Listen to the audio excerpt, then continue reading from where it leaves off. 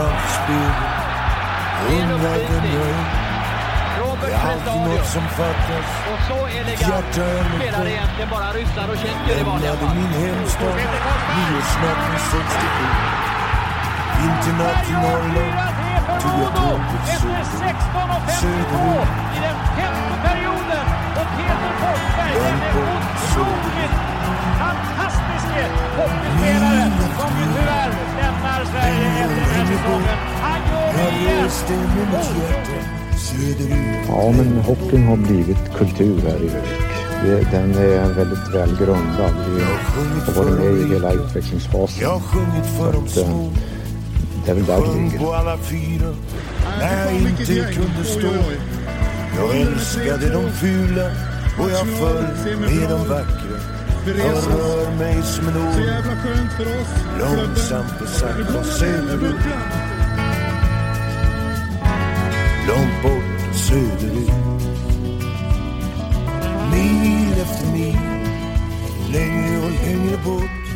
Jag spelade mitt hjärta söderut och längre bort.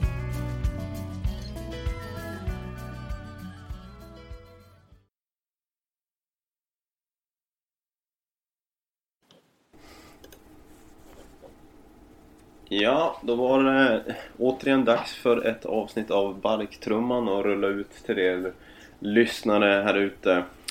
Och här i podden så har ni med mig, eller jag har med mig Björn Westerlund från Malmö. Och själv heter jag Mikael Johansson och bor i Jönköping. Och ja, vi sitter här efter en ganska svidande förlust hemma mot Mora i en ganska konstig men Modo-stereotyp match på sitt sätt. Du är lite halvförbannad, Björn, tror jag.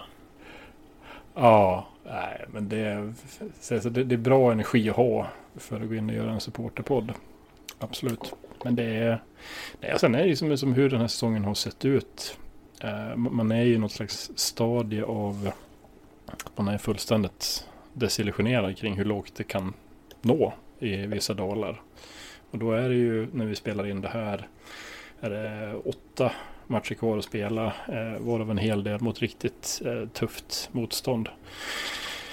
Krävs ju att Modo går in och överpresterar här, vilket man förvisso har gjort mot en del av de här lagen tidigare, men det är, ska man vara ärlig här, så finns det ju en konkret risk för division 1-kval med tanke på att Väsby då har lite lättare motstånd under de matcher som är kvar. Ja, det går ju inte att helt blunda för den teoretiska risken i alla fall. Än så länge är ju faktiskt inte nytt kontrakt säkrat. Är det ju inte. Även om det ska ganska mycket till. Men det man blir rädd för är ju liksom den här förmågan att fullständigt stänga av, som det ser ut att man gör. Och stänga av kan man ju göra i varje match. Speciellt om man kommer in i något slags dåligt mentalt svung. Och det har ju vridits och vänt på det här under ganska lång tid här nu, vad det är som inte fungerar och så vidare. Jag tänkte på en grej jag hörde från en kommentar från en match nyligen här, just att Modo är det lag som har, jag vet inte om man var värst i klassen eller inte, men av de sämre i alla fall vad det gäller att tappa ledningar till förlust. Och det är lite det vi ser i kvällens match som vi sitter här nu direkt efter då, där man går ut i första perioden och tar med sig 4-1 inför andra och sen så faller det ihop fullständigt. Och jag vet inte om man ska försöka triangulera ihop vad kan det där bero på. Men visst, man kan prata lagbygge, man kan prata som mental förmåga, man kan prata fysisk träning. Men ja, Modos sportsliga styrdel av verksamheten har en hel del att ta tag i här framöver. För det här var inte bra den här säsongen, alldeles oavsett hur illa den slutar. Ja, man vill ju på något sätt att röken ska lägga sig här innan man kan få liksom utvärdera hela säsongen som helhet. Men man kan ju inte låta bli att redan nu vilja dra vissa slutsatser, om man säger så då. Nej, men det är det. Man vill att det ska ta slut. Samtidigt så är det enormt viktigt att vi lyckas peta in åtminstone 1-2 segrar till på de här 8 matcher som är kvar. Men ska vi hålla oss fast lite här vid det vi har benämnt punkten här, våran sportsliga röra. Så kommer vi vidare lite grann till ekonomi här så generellt i både SHL och Hockeyallsvenskan, hur det kanske har gått lite över förväntan där, som vi tänkte prata lite om lite senare. Men den sportliga röran här, Jag vet att du har laddat lite grann med några punkter du vill ta upp.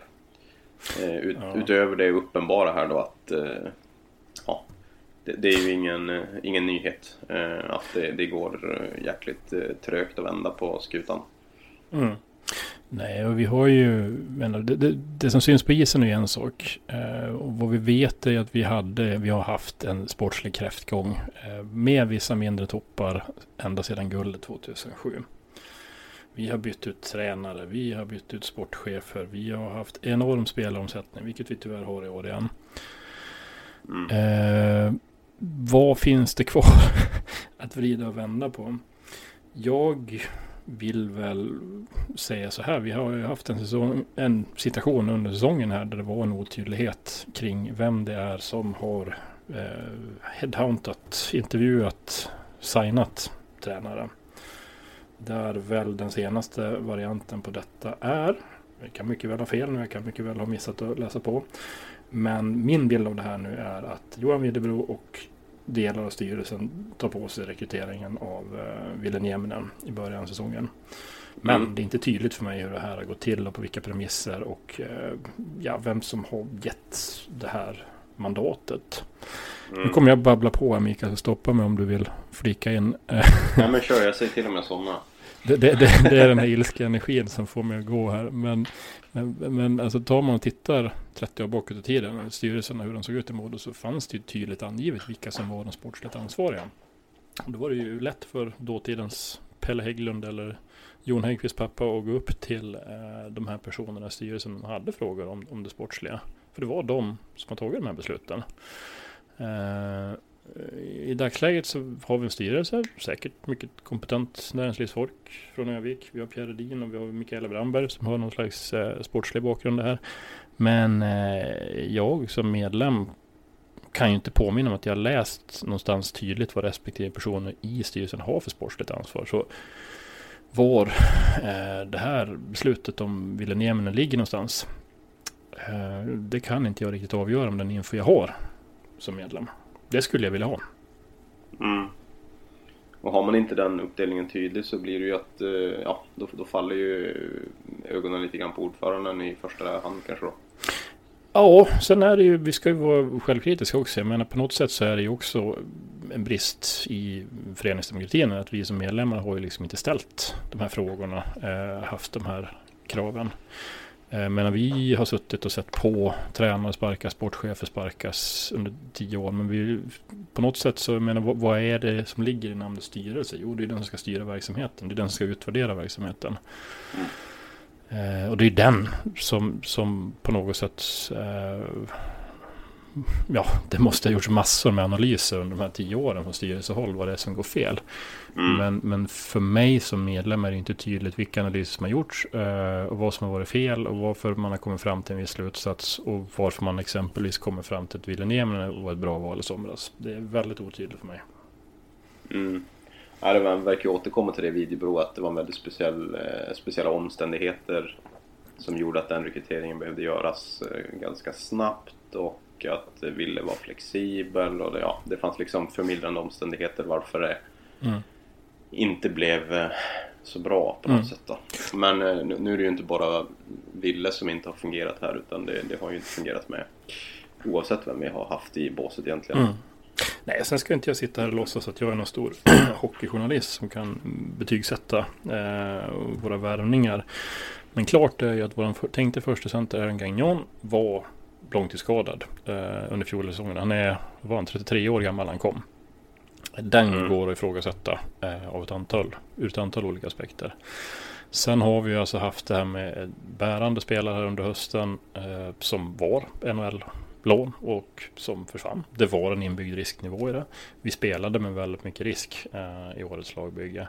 Det här vill väl jag påstå ganska objektiva fakta kring årets lagbygge. Då vill jag flika in där också. Det gjorde faktiskt nästan samtliga andra lag också. Vi var ju långt ifrån ensamma att ta in tongivande NHL-lån. Ja, men var de lika bärande? Ja, det kan man ju förstås diskutera. Nej, jag säger inte. En första center som försvinner så det är klart att det är ju ett jätteavbräck givetvis. Nej, jag säger inte att vet att Modo tog en större risk här. Men sett i backspegeln så blev det en risk. Jag menar, en analys är ju i backspegeln. Där har vi inte sagt att man ska hänga någon för vad som har gjorts tidigare. Men ja.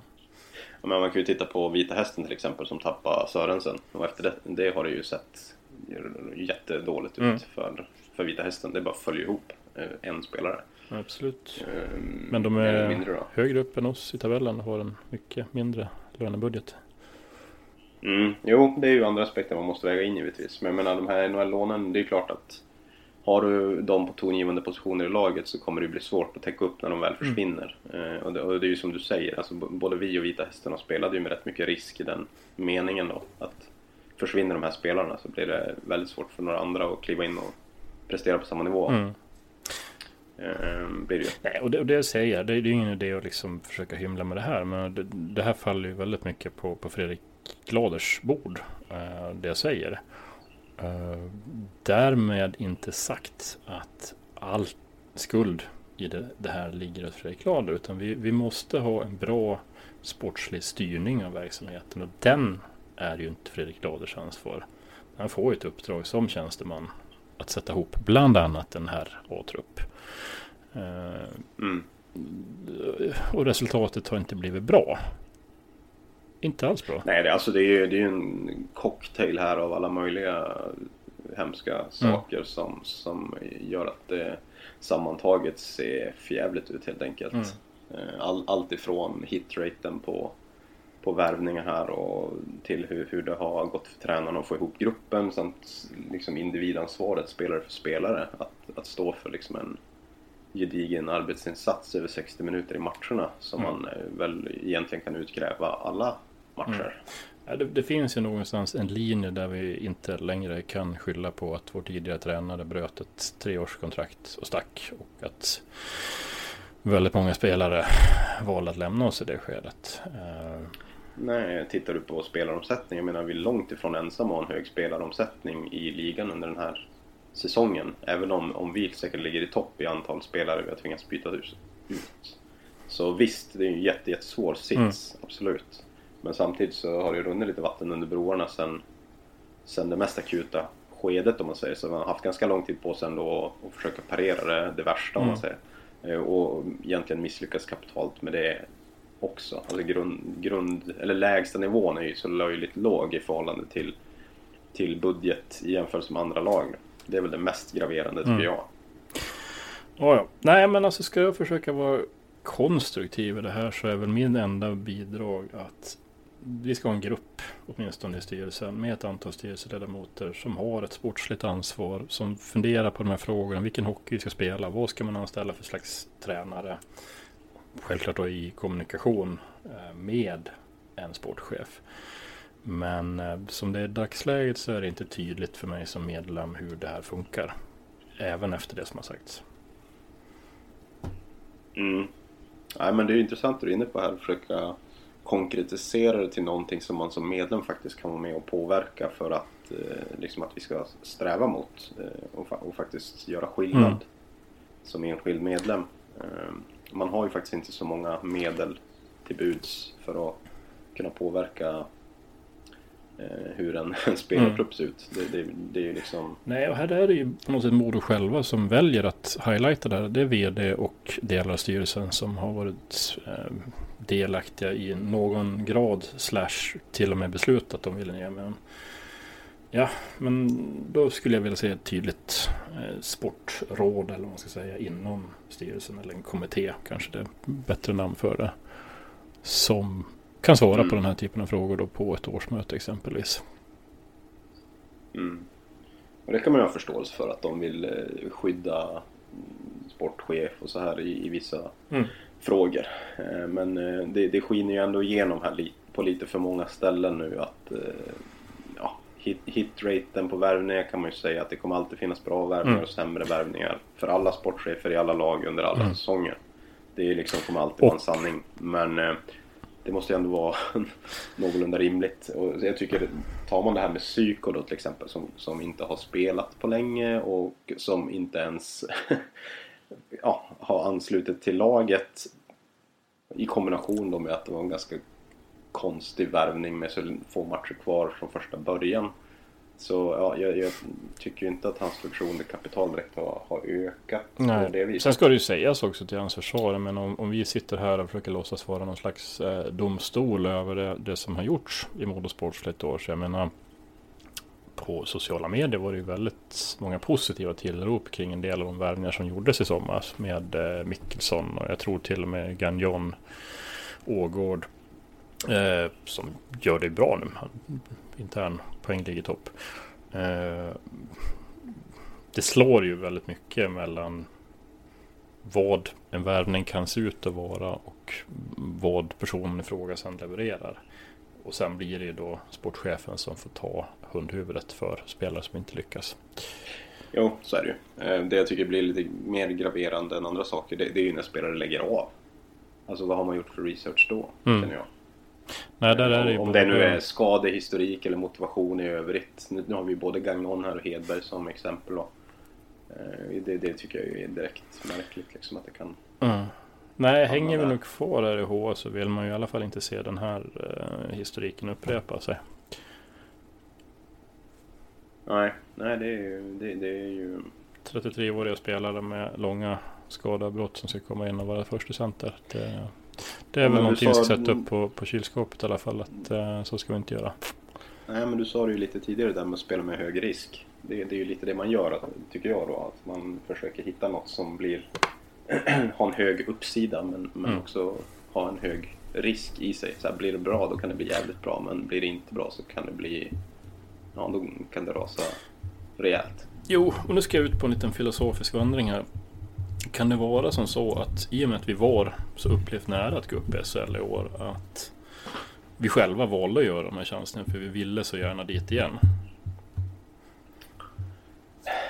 Ja, det är ju skitsvårt att säga. Men jag tror att ur ett supporterperspektiv så har man ju såklart, det är en jävligt fallhöjd om man jämför förra säsongen med den här säsongen. Vilket man ju någonstans alltid kommer att göra automatiskt, liksom ryggmärgsbeteende, liksom att vad fan vad dåliga vi är. För vi jämför med det senaste man kommer ihåg, och det var ju att vi och Björklöven skulle spela allsvensk final, och sen är det ju liksom det man har på näthinnan någonstans och förväntar sig att det ska vara nästa säsong också. Men ja, det är klart att det måste ju bli en stress inom föreningen att vi vill ju inte släppa det här fönstret nu, eller vad man ska säga, för att kunna gå upp, utan vi vill ju såklart hamna där igen. Nej, men jag har väl kommit tillbaka många gånger till Magnus Häggströms mål där i första finalmatchen, men jag vill väl påstå att vi lite grann satt kvar i det ögonblicket och ville tillbaka dit igen väldigt snabbt. Ja, och återigen, ur ett supportperspektiv så jag har full förståelse för att när det blir en sån här blockad då med både huvudtränare och den spelaromsättningen så det är klart att det får konsekvenser och negativa effekter för ett lagbygge säsongen efter. Alltså det är inget snack om det. Men samtidigt så det händer andra lag också. Och det måste ju ändå finnas någon slags gräns för hur illa det får se ut, tycker jag. Och hur länge det får se så illa ut. Men det är som du säger också, att vi kan ju sitta här och vara domstol hur mycket som helst. Det är liksom det hjälper ju det hjälper ju ingen, och alla har väl egentligen kommit fram till samma. De flesta har väl liksom konsensus här kring vad som man tycker om lagens satsning. Jag tror ändå inte vi vinner någon tävling och slänga hårdast om där. Nej, det gör vi ju inte. Men man hamnar ju ofta i den där diskussionen i alla fall. Man försöker väl hitta liksom en syndabock kanske för sig själv och känna att fy fan vad de är dåliga liksom. Det här är oacceptabelt. För att hantera att det går så mycket sämre i år än vad det gjorde i fjol. Men sen jag lyssnade på Magnus Sundqvist här i den här informationsträffen de hade. Det var väl i måndag så. Tror jag väl att det var i Modokällan.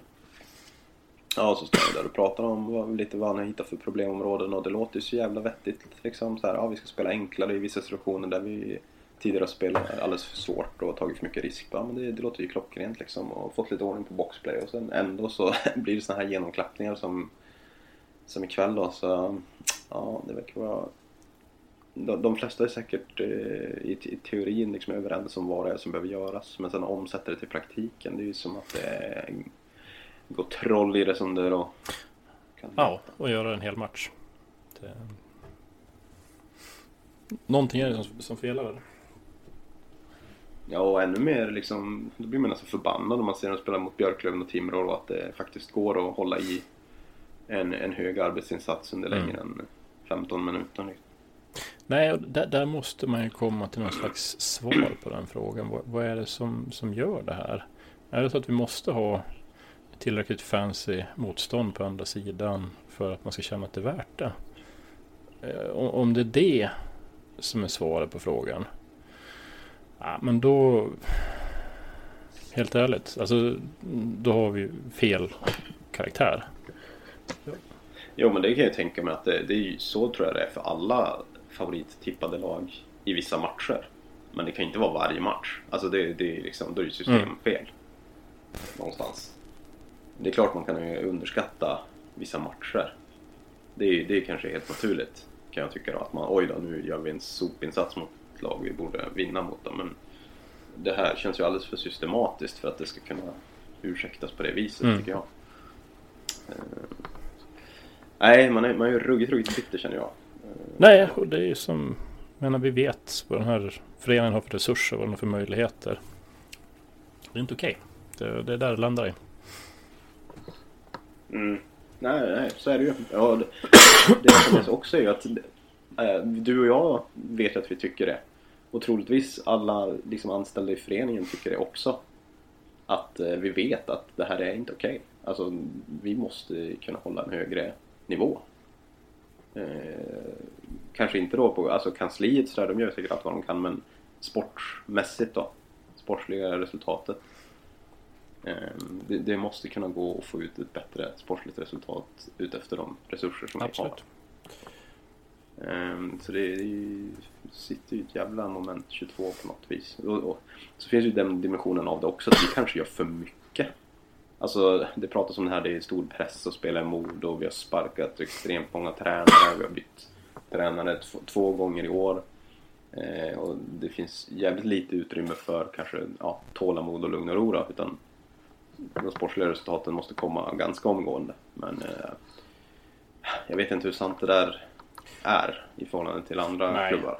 Nej, och alltså på något sätt så, jag har ju varit inne på det tidigare, jag är lite skeptisk till hela den där att det skulle vara hårdare hos oss jämfört med klubbar på motsvarande historisk nivå och omsättning. Ja, men då ska det vara en del av vårt värvningsarbete att vi värvar spelare som växer med kravnivån. Värvar vi spelare som krymper med kravnivån, men då är vi ju helt fel på det. Det är ju en grundparameter vi ska ha i värvningsarbetet, att vi ska inte ha blöta labradorer, ursäkta uttrycket.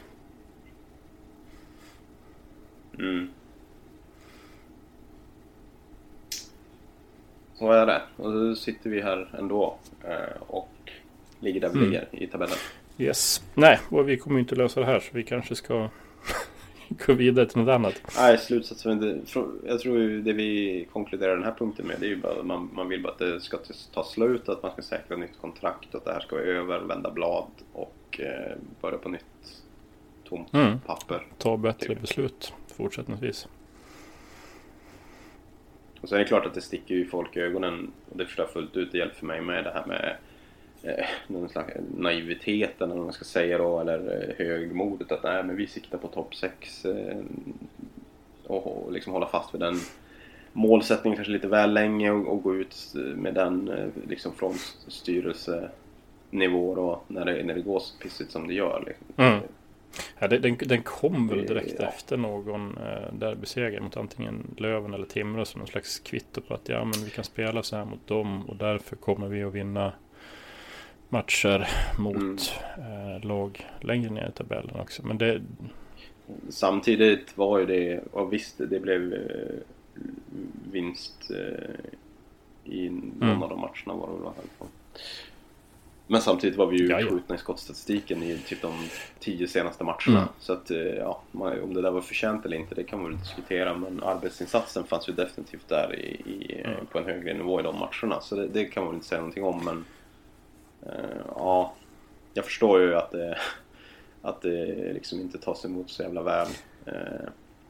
Nej, sen kör väl jag gärna med den här platitiden mot en tabell ljuger aldrig. Jag menar, har du en tabell efter 25-30 omgångar, du har mött de flesta lag som finns i den serien. Ja, då har du en ganska bra bild av hur du har satt ihop ditt lag och hur det kommer att kunna klara av att leverera. Ligger du i mitten så kanske du kan värva någon spelare för att börja attackera upp mot toppen. Ligger du i botten, ja, då har du massa problem med ditt lag. Och där kände jag väl att man får ge lite cred då, eller det var i alla fall ur mitt perspektiv. Jag tillhörde ju en av dem i den skaran som inte ville att man skulle bränna jättemycket pengar här på några spektakulära dyra värvningar i slutet, utan försöka hitta någon mer lågriskvärvningar då som kan liksom ta det här i hamn och liksom vika ner ambitionen om att nu ska vi gå långt i ett slutspel här, för det har liksom gått för många omgångar som visar att vi är ju inte där, alltså vi är inte mogna för det. Nej, det har ju inte funnits någon långtgående tendens att vi skulle hålla på att ta in på de här lagen ovanför oss, utan vi ligger där ganska jämnt avstånd till dem. Vi tappar inte så jättemycket till dem, men vi tar heller inte till någonting på dem. Frågan är väl om vi håller på att tappa till Väsby just nu. Jag tycker ja, men sen tycker jag att det finns ju någonstans ett lite mer ett större ansvar mot supportrarna ett sånt här år också, när supportrarna kanske i större grad har efterskänkt pengar utan att egentligen få se någon match. Och då bränner det i någon ambition om att vi ska gå till ett slutspel där vi inte ens liksom vi är inte där riktigt liksom, och utmana för en SHL-plats. Vi är ju jättelångt ifrån poängmässigt i alla fall, även om man kan spela jämt mot Timrå i skilda matcher. Nej, vi hade ju den här tidigare uttalade målsättningen att gå upp i SHL under vårt 100-årsjubileum. Men det där är ju alltså, det finns ju liksom ingen ansvar gentemot medlemmarna att gå upp i år på så sätt att det här är någonting man har stått dyrt och heligt och lovat. Utan det är en sportslig målsättning som har funnits hos ledande tjänstemän och styrelsen. Men ja, det är som det.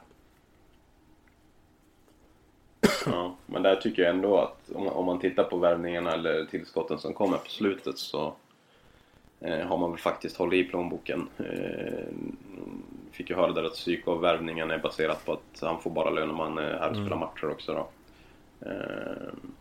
Sen det är väl den då jag tycker man kan ifrågasätta ganska hårt. Men de övriga är ju lite mer liksom bredd karaktär för att det känns lite mer sunt. Pengar och psyko är väl en sak, men alltså det är ju också det här vi var inne på att på något sätt så är det ju en signalerad ambitionsnivå om att man ska vara ett lag som utmanar en slutspel och kanske de går långt i det.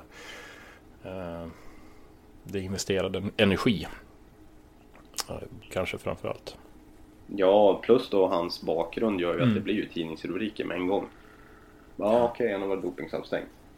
Okej, vad säger jag? Ja, det blir ju rubriker direkt. Och någonstans slår det väl på värdegrunden också.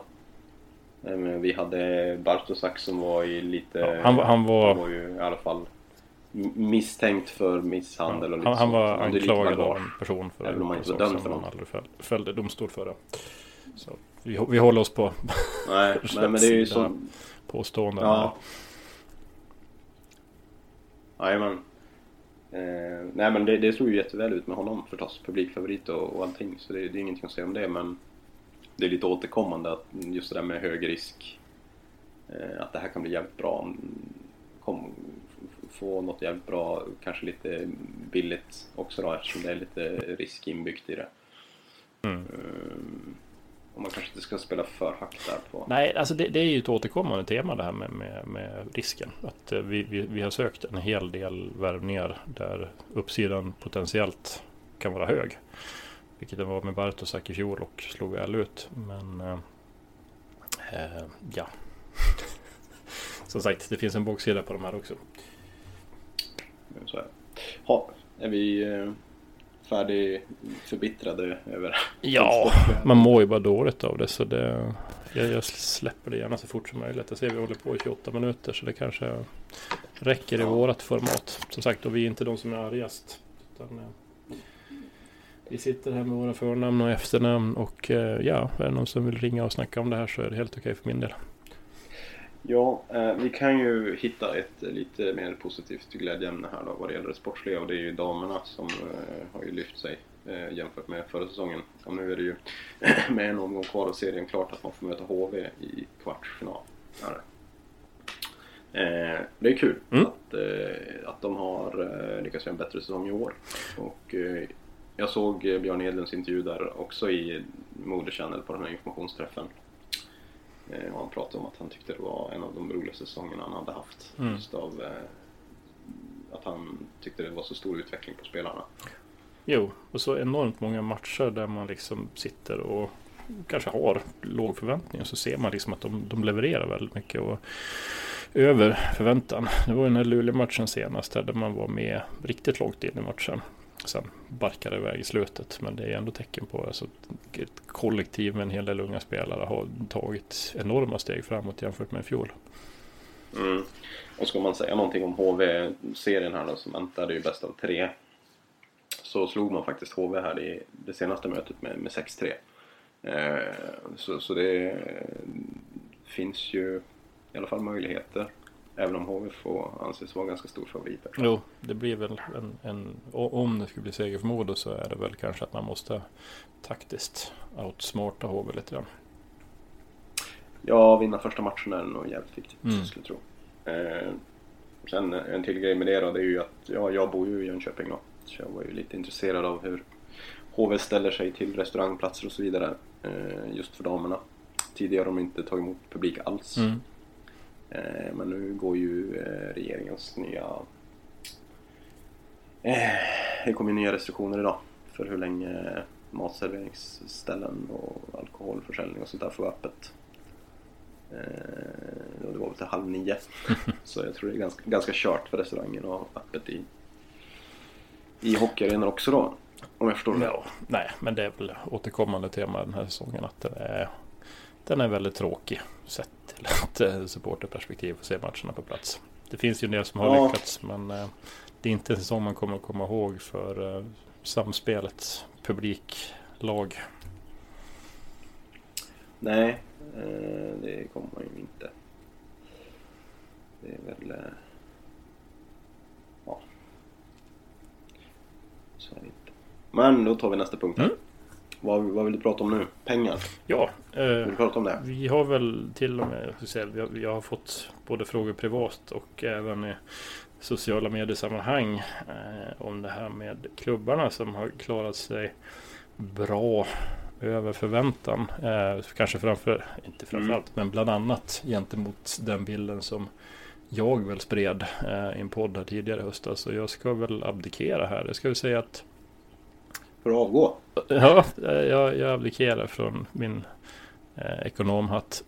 Nej, men det jag missade var ju framförallt storleken på de statliga bidrag som skulle komma. Jag trodde inte att de skulle vara så stora.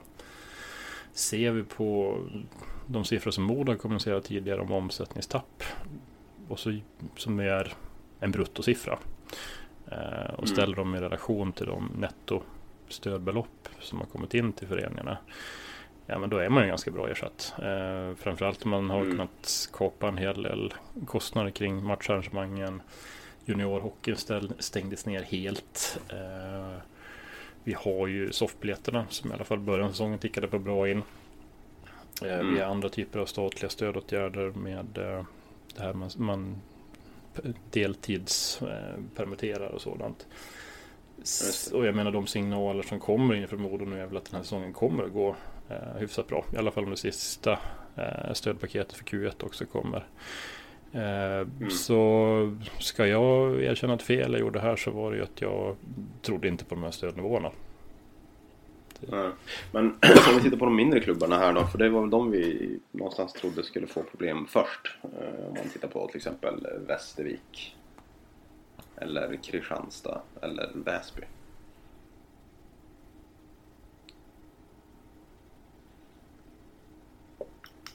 Ja. Där blev det kort paus. Nej, men att vi trodde att det kanske var där bilen skulle falla först. Att det blir svårt att betala ut löner och så vidare. Jo. Men de har också lyckats undvika det. Det var ju nattsvarta rubriker i tidningarna där under hösten att nu det här funkar fram till vad sa vi, nyår. Sen finns inga pengar kvar.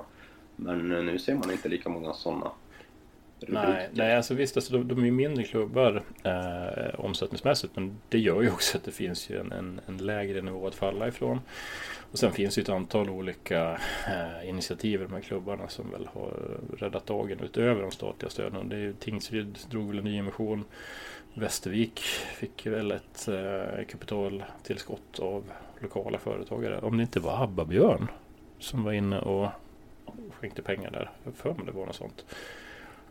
Så jag menar, klubbarna har ju uppvisat en nivå av kreativitet här som väl har täppt till de sista hålen. Sen vet man ju inte vad som har skett vad det gäller eventuella lönesänkningar eller sånt där heller, som inte har kommunicerats. Absolut inte.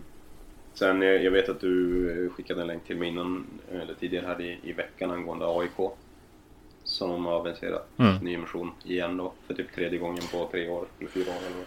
Precis.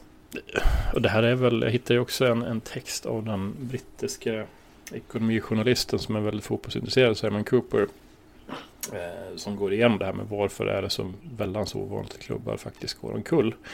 Ja, men det är liksom det politiska kapitalet, att väldigt många människor är intresserade av de här klubbarna och det är en lokal patriotisk förlust att låta en klubb gå omkull. Så jag menar, du har ju ett antal intressenter i de här samhällena som ställer upp och försöker rädda dem så långt som det är möjligt, och det räcker långt. Sen har ju som sagt också kostnaden kommit ner med att matchen inte spelas, så att juniorhockeyn har ställts in helt. Så nu någonstans är vi väl ändå ganska säkra att klubbarna kommer att klara av resten av säsongen. Det får vi väl anta. Det är väl ingen som egentligen aviserat någon akut kris som skulle göra att man inte klarar av resten. Nej, det är väl brasklappen att politikerna kommer på att de kanske har gett för mycket pengar och ställer in de sista betalningarna. Men det känns, då är vi återigen tillbaka i det här resonemanget med att det är för stor politisk kostnad i att låta stora idrottsklubbar gå omkull. Det vill man inte ta i nästa val. Nej.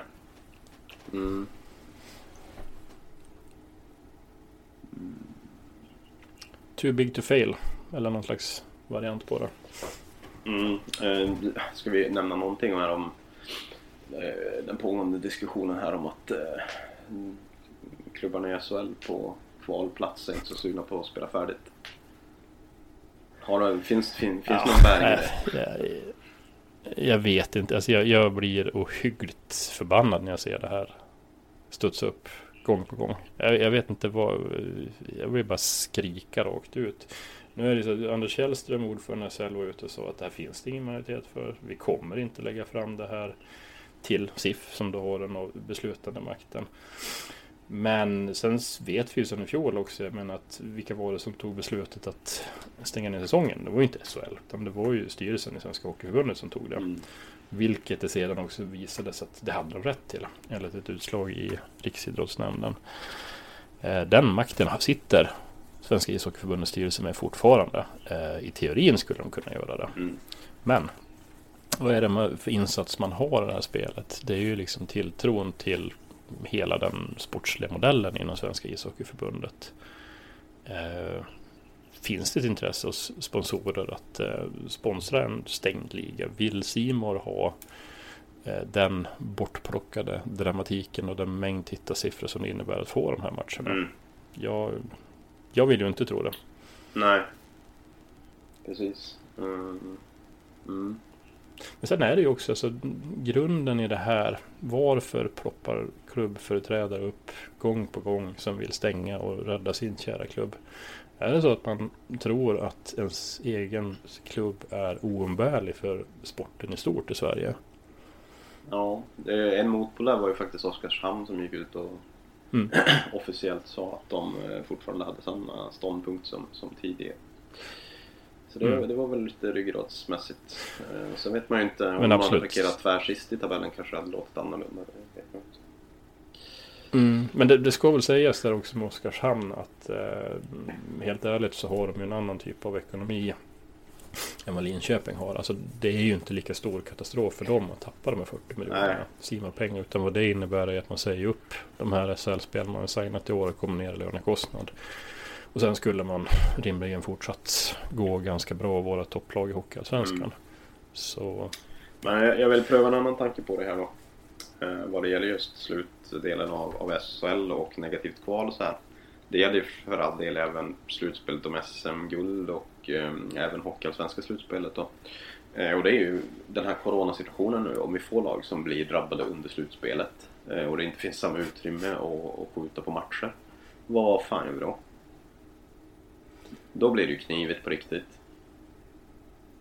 Ja, men jag vet inte, vad är sista dagen som säsongen ska vara avslutad? Där var det april eller någonting? Så du tror på att skjuta upp matcherna då?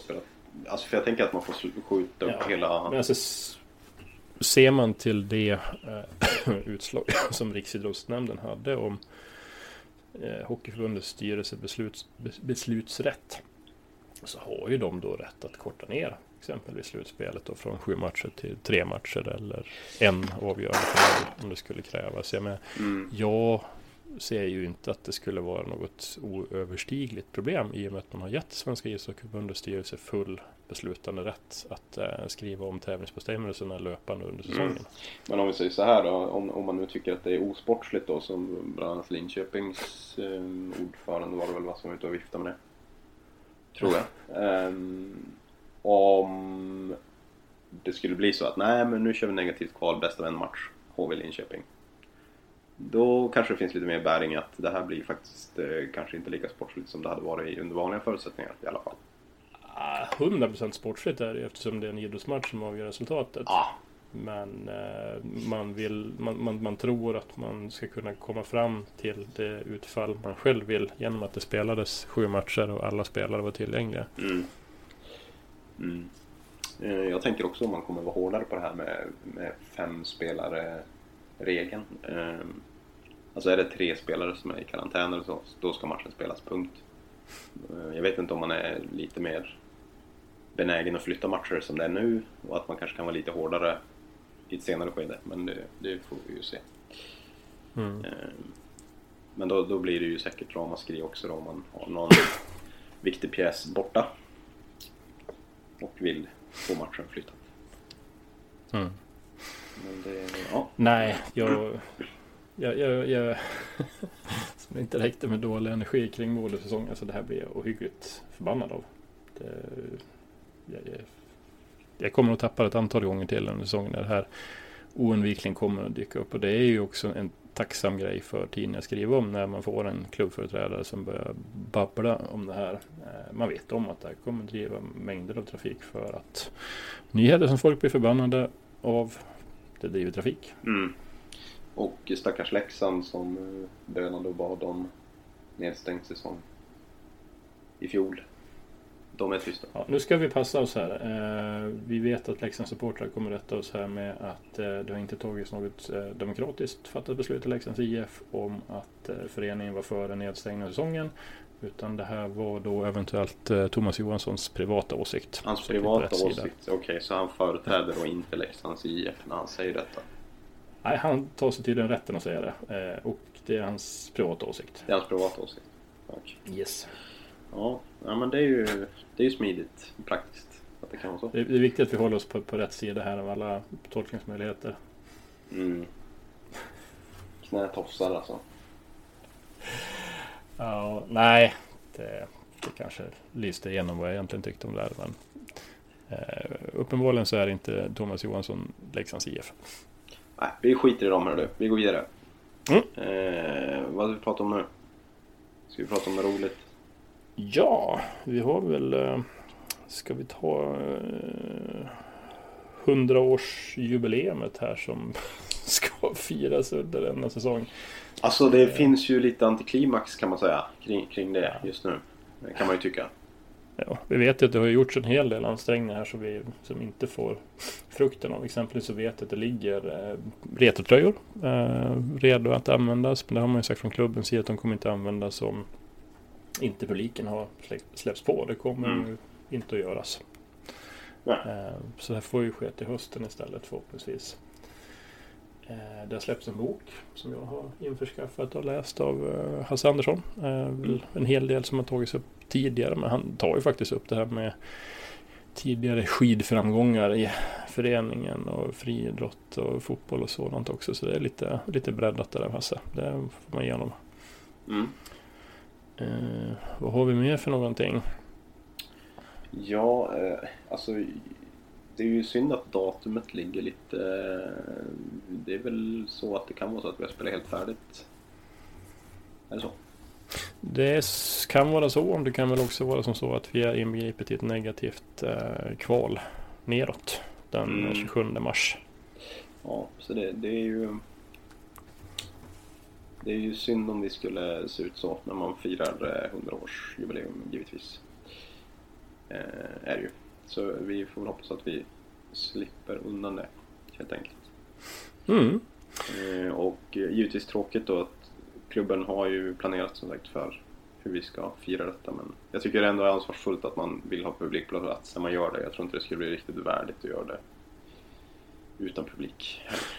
Nej, jag menar själv hade jag väl också lite tankar om att måla flaggor och sånt här på gamla klubbföreträdare för att införliva i våra tifon, men energin har lite grann gått ur den, men man får väl ta och återkomma till den till hösten. Själv har jag lyckats plocka ut lite grann material kring klubbens tidiga historia, och det kan vara kul att nämna här liksom att den 27 mars 1921 så möts man då på ett café i Hörnet. Men det finns ju en förhistoria här där man har hållit på och spelat fotboll och hållit på med friidrott ända sedan början av 1900-talet. Del fotbollsmatcher då mot andra bruk inom Modokoncernen, Norrbyskär och liknande. Så vad som hände där var väl att under första världskriget så stannade verksamheten av i den här första Domsjö sulfidfabriks idrottsförening, för att sen växte ett upplevt behov av att ha en idrottsförening ute i Hörnet. Och sen så tas ett initiativ av en man som heter Sven Lövgren att nu ska vi ses här på det här konditoriet och sätta ihop en klubb. Så det är Sven som vi har en hel del att tacka för här i drivkraften. Just det. Men du hade fått tag i någon tidskrift där? Exakt, det är ju då Alfredshems idrottsklubbs 25-årsjubileum från 1946 som jag har lyckats hitta. Jag tror är det enda kända exemplaret i Sverige i alla fall som ligger på Kungliga biblioteket, som jag lyckas få ut som en pdf. Mycket intressant där. Och det ska ju sägas då att 1946, men då är ishockeyn 8 år gammal. Den är ju inte huvudsporten. Så det är ganska kul att se de här människorna sitta och skriva om sin verksamhet där ishockeyn är någonting nytt och spännande som kan bli stort.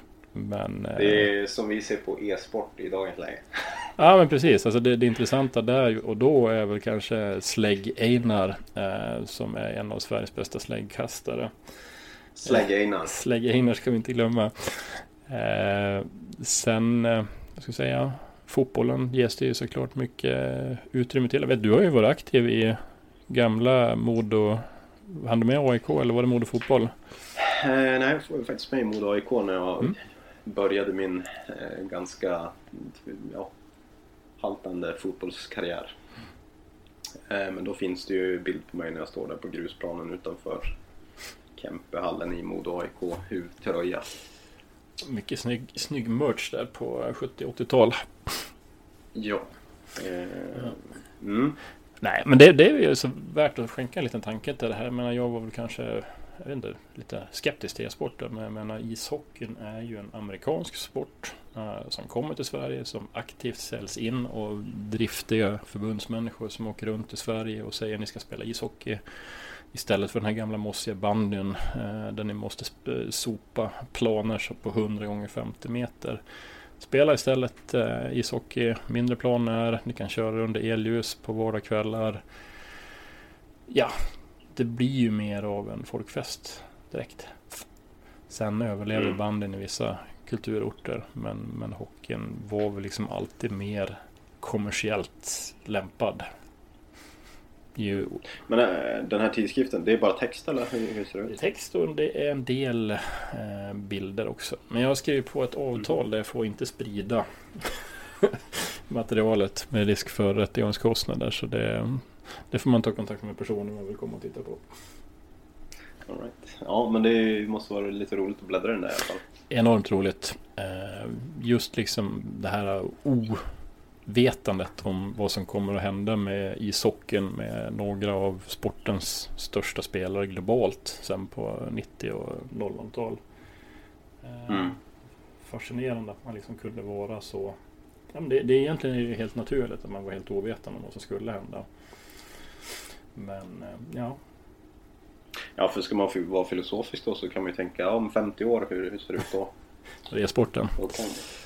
Ja, men generellt alltså, det kan ju ha hänt hur mycket som helst som vi inte har en aning om nu. Så är det. Nej, jag menar ishockeyns storhet i Sverige kom ju sen med TV:ns genombrott. Vi vinner i Colorado Springs 62. Med bland annat en Alfreds hemspelarplan i form av Nicke Johansson. Men det är ju där svenska folket tar till sig ishockeyn och det blir liksom en folksport. Den är ju som större än fotbollen i Sverige på 60- och 70-tal. Det tror jag inte är fel att påstå.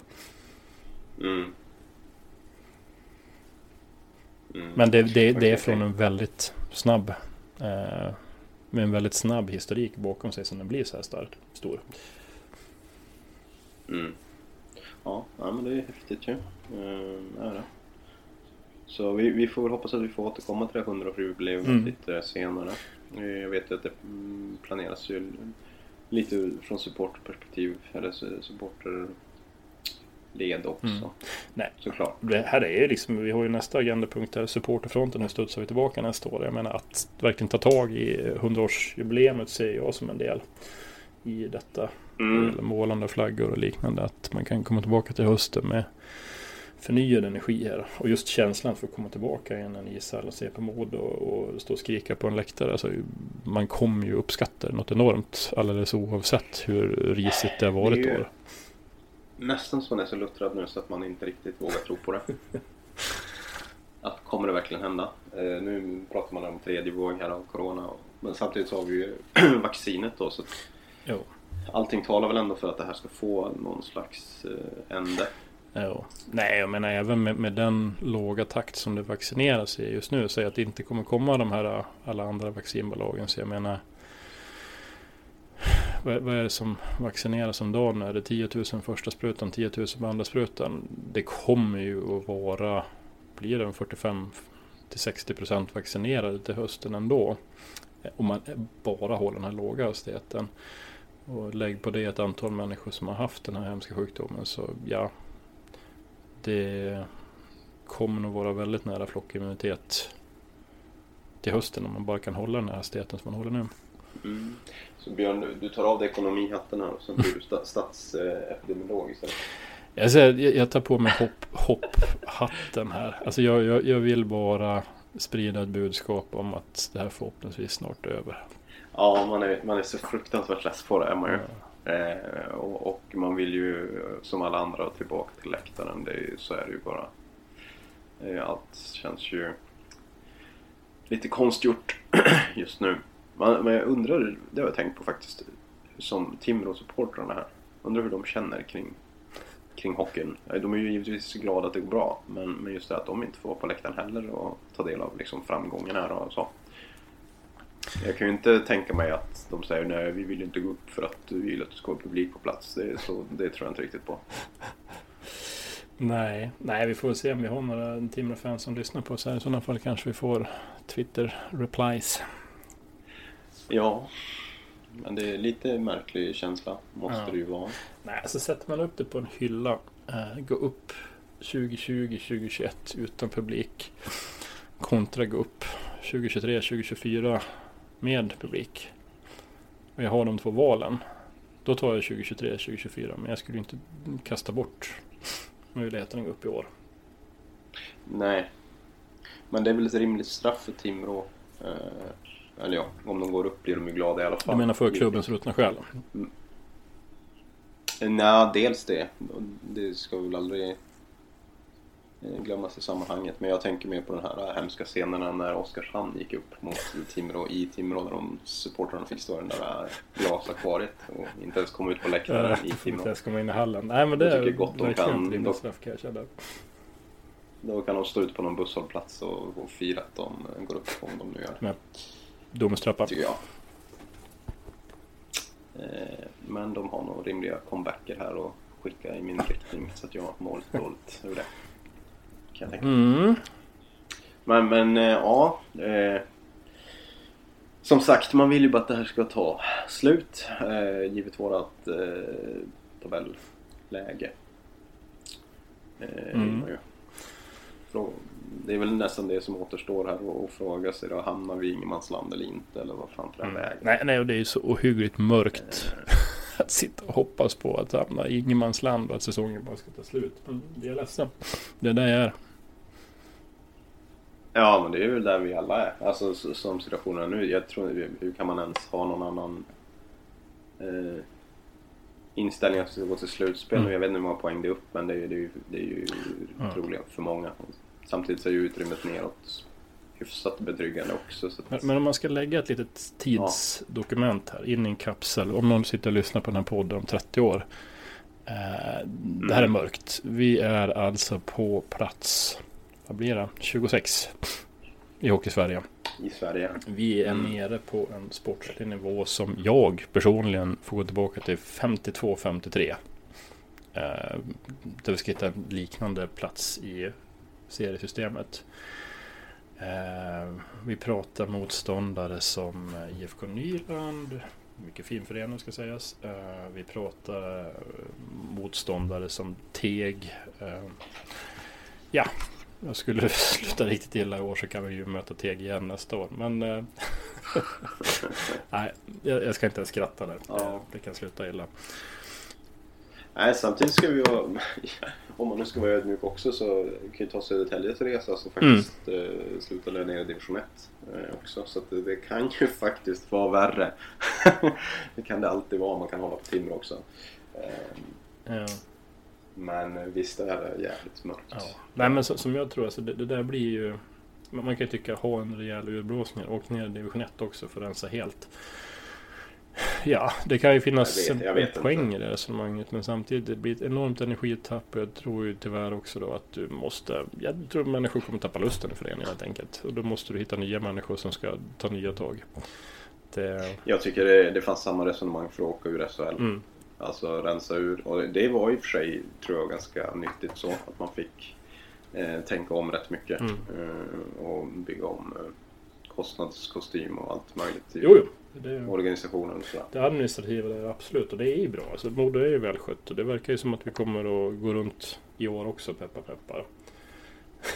Det är bara att sätta en relation till det sportsliga som inte levereras. Alltså, vi är välskötta administrativt, men vi får inte funka på isen i härlaget. Ja, och det gör det ju nästan bara ännu mer frustrerande. Att man inte får liksom sportslig utväxling på att man är duktiga på andra plan där andra föreningar kanske är skitdåliga, men får med sig det sportsliga istället. Precis. Nej. Alltså, hur tror du Videbro mår liksom? Nej, jag vill inte. Sover han om nätterna eller? Jag vill inte spekulera i det. Eventuellt så sitter han och lyssnar på det och svarar oss, men det måste vara tungt. Ja, det är fan, och det är otacksamt liksom. Samtidigt så är det ju han är ju den roll han är, men man undrar ju honom bättre. Det gör man ju verkligen. Absolut. Eller man undrar väl alla Modito bättre. Men han bär ju tungt ok i det här läget. Ja, såklart. Ja. Yes. Ja, har vi något mer här eller ska jag dra en liten rant här om 80-talshockeyn och ekonomin i den? Nej, men den här har jag sett fram emot länge nu. Så nu tänker jag bara luta mig tillbaka och njuta. Ja, följare om mig på sociala medier kanske har märkt det. Men det är så att vi på 80-talet hade en väldigt hård för finsk back, landslagsback, Timo Blomqvist, som kommer till oss efter ett misslyckat NHL-äventyr. Fantastisk spelare. Väldigt hård och ful spelare kan man också säga. Men man gillade honom så länge han spelade i vårt lag. Bland annat väldigt viktig under säsongen 87-88 när vi går till semifinal. Värvas till Malmö IF sommaren 1990 av Percy Nilsson och hans gäng. Och det här är väl liksom storyn om vårt sena 80-tal och kanske Norrlandshockeyns sena 80-tal, att vi var inte lika ekonomiskt bemedlade som klubbar i södra Sverige. Vi hade ju fantastiska projekt som Team Boro. Kommer du ihåg dem? Ja, vid namn, men inte så mycket mer. Jag tror det var fuskbygge-grejen som rasade ihop, inklusive husföretaget. Vi hade Rögle som Mikael Hjelm gick till. Jag tror det var 90 000 i månaden som man spred en löneuppgift om. Och vi har ju såklart också Malmö som vi tappade några spelare till. Men bilden i media var att det här var ju stora finansmän som pumpade in pengar i svensk hockey och de skulle äga alla SM-guld för all framtid. Percy Nilssons Malmö tar ju 2 SM-guld. Men vad som kommer fram sen är ju att de här tongivande utländska spelarna fick ju ganska hög utsträckning enbart en så kallad nettolön. Och vad var det för någonting? Jo, man sket ju att betala skatt, sociala avgifter, och så betalades ofta de här pengarna då ut till något utländskt bankkonto. Och det här är alltså fastslaget i en domstol senare där Malmö IF tillmäts ett visst ansvar och betalar tillbaka. Men även då individuella spelare tvingas betala tillbaka. Bland annat då kär vän Timo Blomqvist som jag tror fick betala tillbaka någonstans 1,5-2 miljoner kronor. Ganska tufft. 10 år efter karriären. Ja. Och käre Timo Blomqvist intervjuades här på sin 60-årsdag i slutet av januari i den finska tidningen Ilta Sanomat, vilket jag tror blir typ Kvällsposten eller liknande på översatt till svenska. Han har en ganska tydlig bild av vad han vill göra med Percy Nilssons grav. Han vill åka till den, dra ner sina byxor och låta det skala. Percy Nilsson är såklart inte död än så länge, men det här är en tydlig ambitionsnivå från Timo Blomqvists sida. Han är skitförbannad på Percy Nilsson långt efter karriären. Och då kommer vi väl då kanske tillbaka till rappen på det här. Vad var det vi satt och såg egentligen slutet på 80-talet? Betalade Modo i vissa situationer högre löner än vissa lag i södra Sverige om man räknar in skatter och sociala avgifter? Jag tror fan med att det var så. Ja.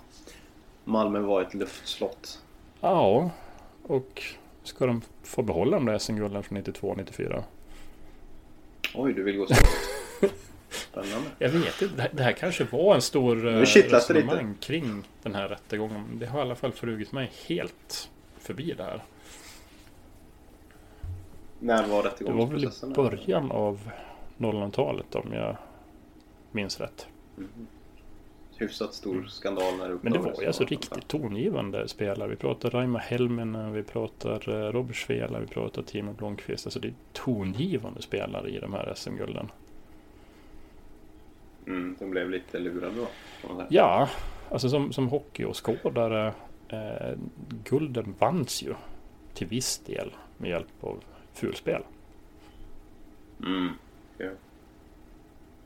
Sen vanns de sportsligt på planen, om vi nu ska prata sportslig rättvisa, och menar de här reglementerna kring elitlicenser och god välskött ekonomi var ju inte implementerade.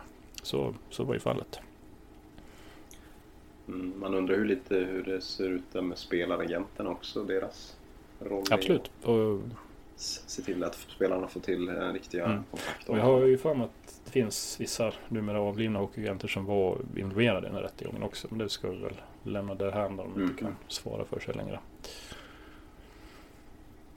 Ja, det får vi ju lämna till hockey Twitter. Ja, där handlar det mesta i slutändan.